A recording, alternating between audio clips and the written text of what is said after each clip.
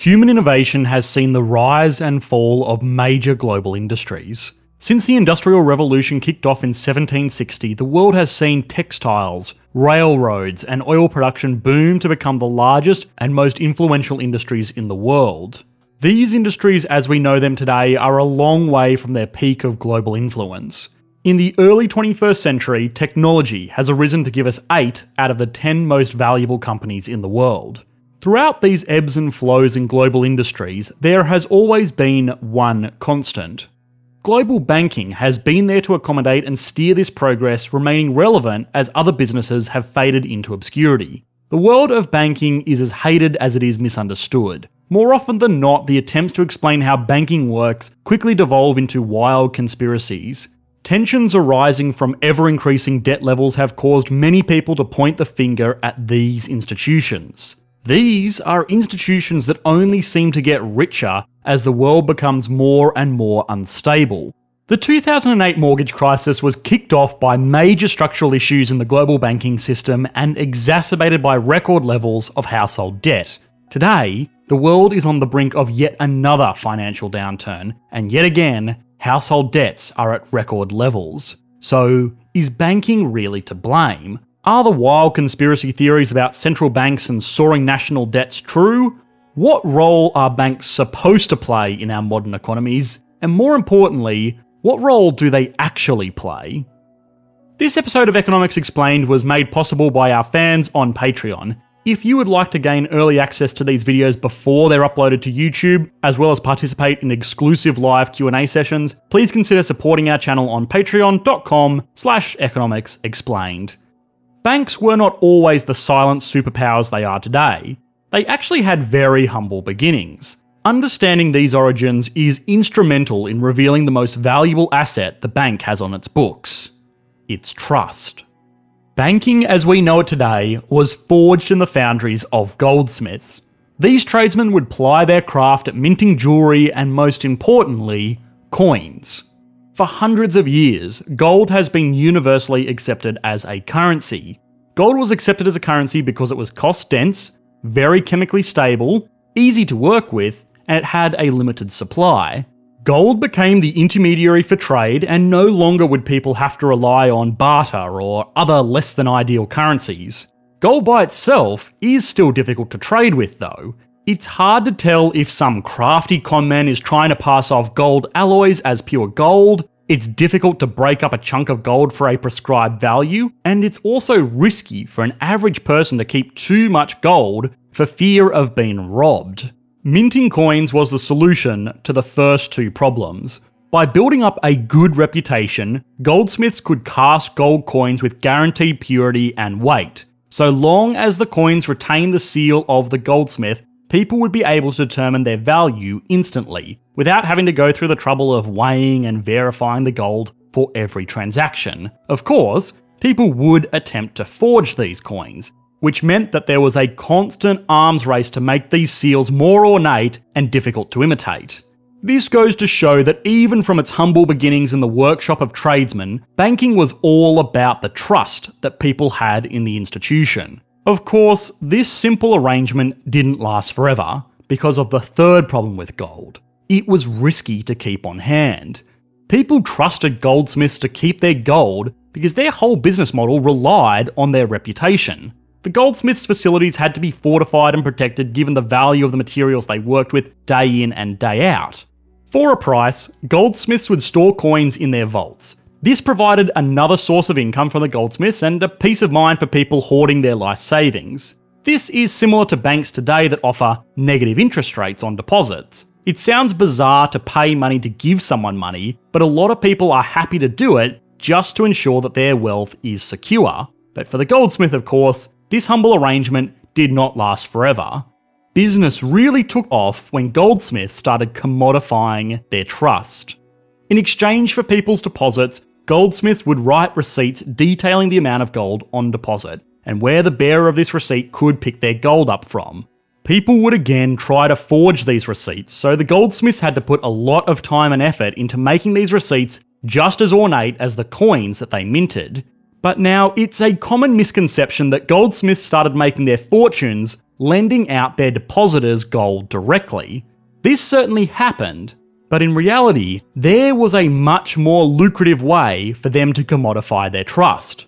The deposit receipts goldsmiths gave out started to be used for trade directly. People found it much easier to carry around these receipts than gold coins because they were far less heavy and could reflect a larger value than what was reasonable to carry around in a coin pouch. This was the origins of modern day banknotes, where even today, the paper rectangles represent a much higher value than the metal coins. The respect that the public gave these deposit receipts was the turning point that kicked off modern global banking. Now, if a goldsmith wanted to loan money, they did not need to give out their own gold or even their depositors' gold, they could just write out these receipts. People understood that these receipts were exchangeable for their nominated value in gold, so they continued to trade with them knowing that they were as good as gold. What this let goldsmiths do was write more loans with a greater value than what they physically had in gold. If a goldsmith personally had 1 ton worth of gold and was keeping 9 tons of other people's gold, he would have a total of 10 tons worth of gold in his vault. In this reality, there would be deposit receipts for 9 tons of that gold out there in the economy being used for trade, which at any point could be exchanged back for real, physical gold. Although, there would be nothing stopping a crafty goldsmith just loaning out more of these receipts when people asked him for a loan. The borrower can still use this receipt to make whatever purchase they need to, the goldsmith gets to collect interest on the gold that never existed, and the people holding onto these deposit receipts still believe that they could all be handed back in for gold. It's a win-win all around, or at least it would be until too many people came back and demanded gold. If this lending got out of hand, there may be receipts floating around in the economy for 100 tons worth of gold. If even 1/10 of people came back in to exchange their receipts for gold, the goldsmith would be completely broke. And then as soon as just one person can't withdraw their gold, the news would spread quickly and people would swarm through the doors to trade in their receipts for real gold that never existed in the first place. This whole system relies on people rarely ever withdrawing their gold to prevent what came to be known as a bank run. Over time, this system became more and more institutionalized. Goldsmiths rebranded to banks and became the go-to place for deposits and lending. Still, the threat of bank runs loomed ever present, so the solution was a central bank. As banks grew in popularity, these institutions started to realise that their own success was determined by the success of their competition. If a single bank experienced a bank run, that panic would spread quickly to other banks' customers, which would quickly reveal just how exposed they all were all along. These banks needed an extra layer of security to ensure that every individual bank would always be able to service its withdrawals. The solution was a central bank. A central bank is like a bank to other banks. If there was an instance where too many customers withdrew gold from one bank on a given day, the central bank could step in and borrow gold off all of the other banks with plenty of reserves and give it to the bank that needed to satisfy these customers' withdrawals. By doing this, banks could pool their collective gold reserves, which meant that it was far less likely that any single bank would ever be unable to service its withdrawals. This meant it was far less likely to have a run on an individual bank, which meant there was never going to be a mass panic that took down all of the banks. Sounds great, but there were a few key issues. For starters, this central bank would need all of the participating banks to use a single, universal currency. Before central banks, depository receipts were unique to every different bank. They had their own designs and were only exchangeable for gold at the particular bank noted on the receipt. Central banks issued their own notes that were to be universally accepted anywhere. This itself wasn't actually an issue. In fact, having one single currency made trade a lot easier. The issue was that if the public lost faith in this currency, the whole system would be made redundant. All of the nation's perceived savings would be wiped out, and there would be no backup options like there were in a system with a range of totally independent banks. The second and more significant problem was that giving the power to control money to a single institution that was not a government was hugely destabilising. Permit me to issue and control the money of a nation, and I care not who makes its laws. Famously explained by Mayer Rothschild, who was one of the most powerful bankers in history. Like a lot of information around central banking, the Rothschild, and money in general, this quote is actually not true. There is no evidence to suggest that Mayer Rothschild ever said this. What must be understood about lenders, gold, money, central banks, and the Rothschilds is that they were all very powerful, very complicated, and very opaque, all of which is fertile ground for wild conspiracies. It's difficult to really understand the role of banking in the modern world without it being described by someone on a soapbox regurgitating very popular, very entertaining, and very alarmist theories about what for the most part is simply not true. So, what is the role of global banking? It's just that of a boring middleman. Banks have an important role to play in our economies. They are known as financial intermediaries. Their function is to facilitate trade and business through the easy storage and transfer of money.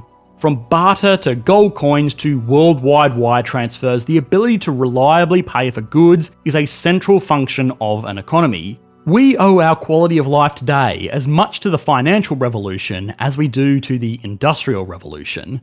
The role of an intermediary also extends to allocating capital efficiently. Of course, another major part of a bank's role is loaning money. In theory, this contributes to economic development by taking idle capital deposits and allocating them towards promising businesses that need cash to start producing value for society.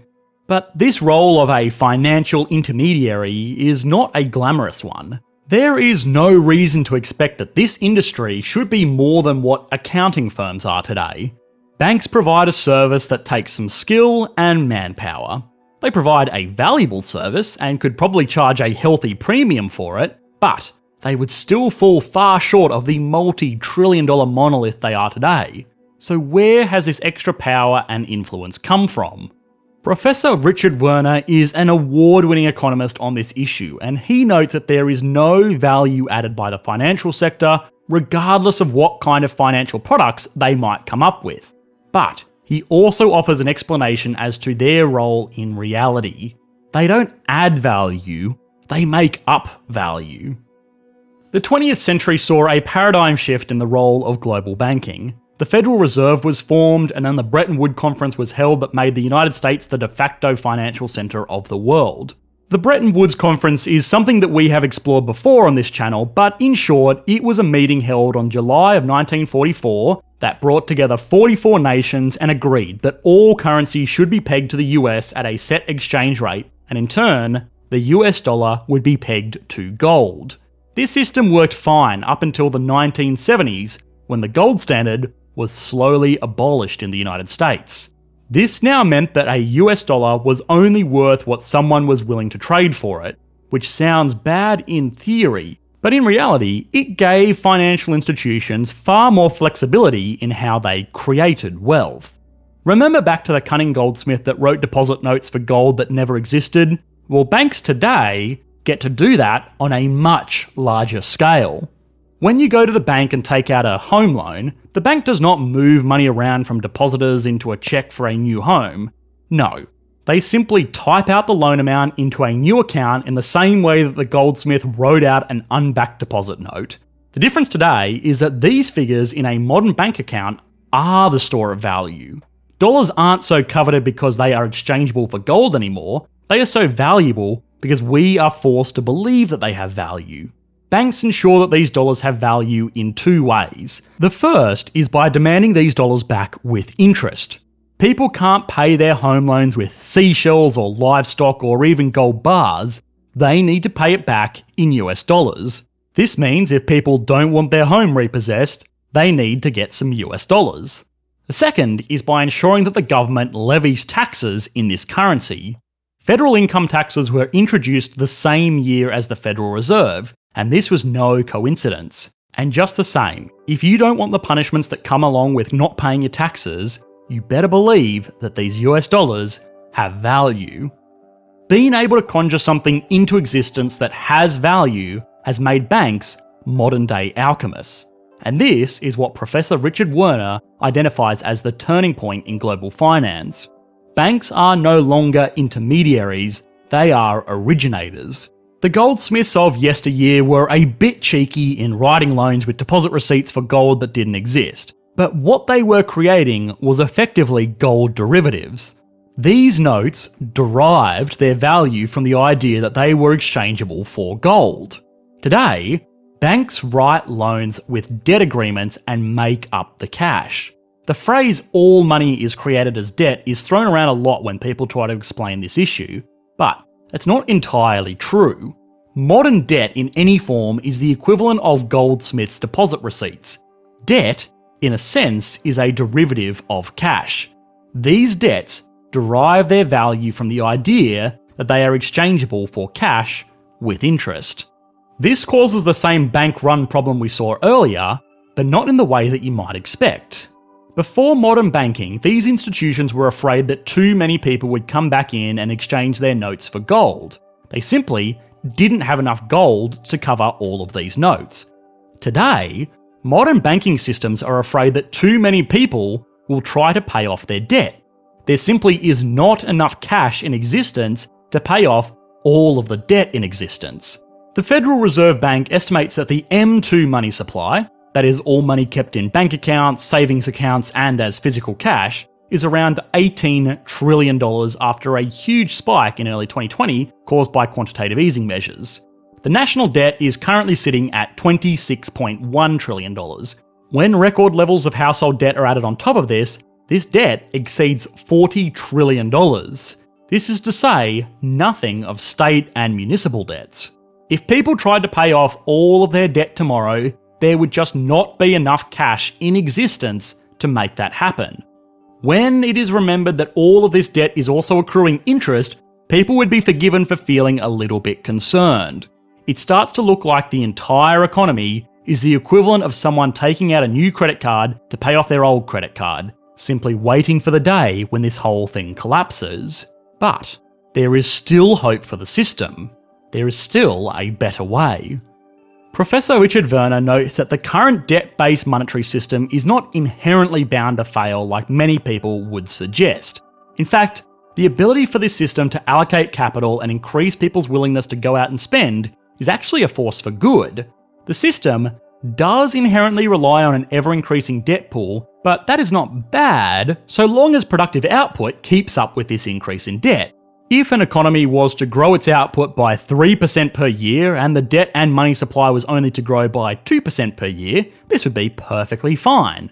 What you might see in this scenario is that things would actually start to get cheaper. If there is 2% more cash in a society but 3% more goods and services, the businesses providing these goods and services would have to compete more fiercely for a relatively smaller supply of cash. A really important thing to note here is that this only works if output increases, not necessarily GDP. GDP measures the sum total of all transactions in an economy, whereas output measures the total value of things created in that economy. If someone were to make a table and then trade it back and forth 10 times with a friend for $10, they would have raised GDP by $100. In the same example, output is still only one table. There are many asset classes that do not contribute to increasing output, but do contribute to increasing GDP. Werner argues that major banks have increasingly favoured inert asset classes like real estate through mortgages that just sit there and don't actually make anything. If these speculative asset classes continue to weigh too heavily in an economy, we will eventually get to a tipping point where genuine output can no longer sustain the demands of the debt burden on the economy. The solution is smaller banks with more of a focus on lending to businesses that plan to produce wealth. Lending to a business, especially a new business, is much more difficult than lending to someone looking for a mortgage. It's more risky, especially for a larger bank, because it's difficult to formulate financial products that suit every single new business. By encouraging a larger number of smaller banks that have a more direct relationship with businesses, the financial system could encourage more productive growth. Germany is a great example of this theory showing positive results. The nation has a large number of so-called Volksbanken, or people's banks. better known in the West as cooperative banks. These banks work directly in communities, and bank managers will probably personally know most of their clientele. This gives them a lot more flexibility to differentiate good business owners from bad business owners based on more than the nominal figures that a larger bank would look at. One could argue that perhaps Werner is biased, given that he is German himself, but the figures really don't lie. Germany has a famously industrious society, and their financial sector is historically rock solid, despite having all of the same national banking structures as the United States. So, there is still hope for the system yet. Global banking is not inherently evil. It is an industry like any other, full of businesses with a profit motive, employees to pay, and shareholders to keep happy. Commercial and central banks are unbelievably powerful entities that control a lot of money, but that doesn't necessarily mean that they have grand ambitions of world domination. Global banking has some curiosities like money creation through debt that sounds very alarming to the average person that thinks of it through the same lens of average personal finance. In reality, these functions are very logical, functional, and if we are honest, pretty boring. The narrative that central banks controlled by lizard people that have been scheming for decades to turn us all into debt slaves is much more entertaining. But these tall tales only pull attention away from the more mundane problems with the system. Banking should be a boring middleman accommodating the growth of productivity and trade. It should not be a force to drive wild speculation. Hope you enjoyed the video. If you did, please consider liking and subscribing. This video was made possible by our patrons over on Patreon. If you want to have your say about what country or topic we explore next, please consider supporting the channel like these awesome people did. Thanks guys, bye.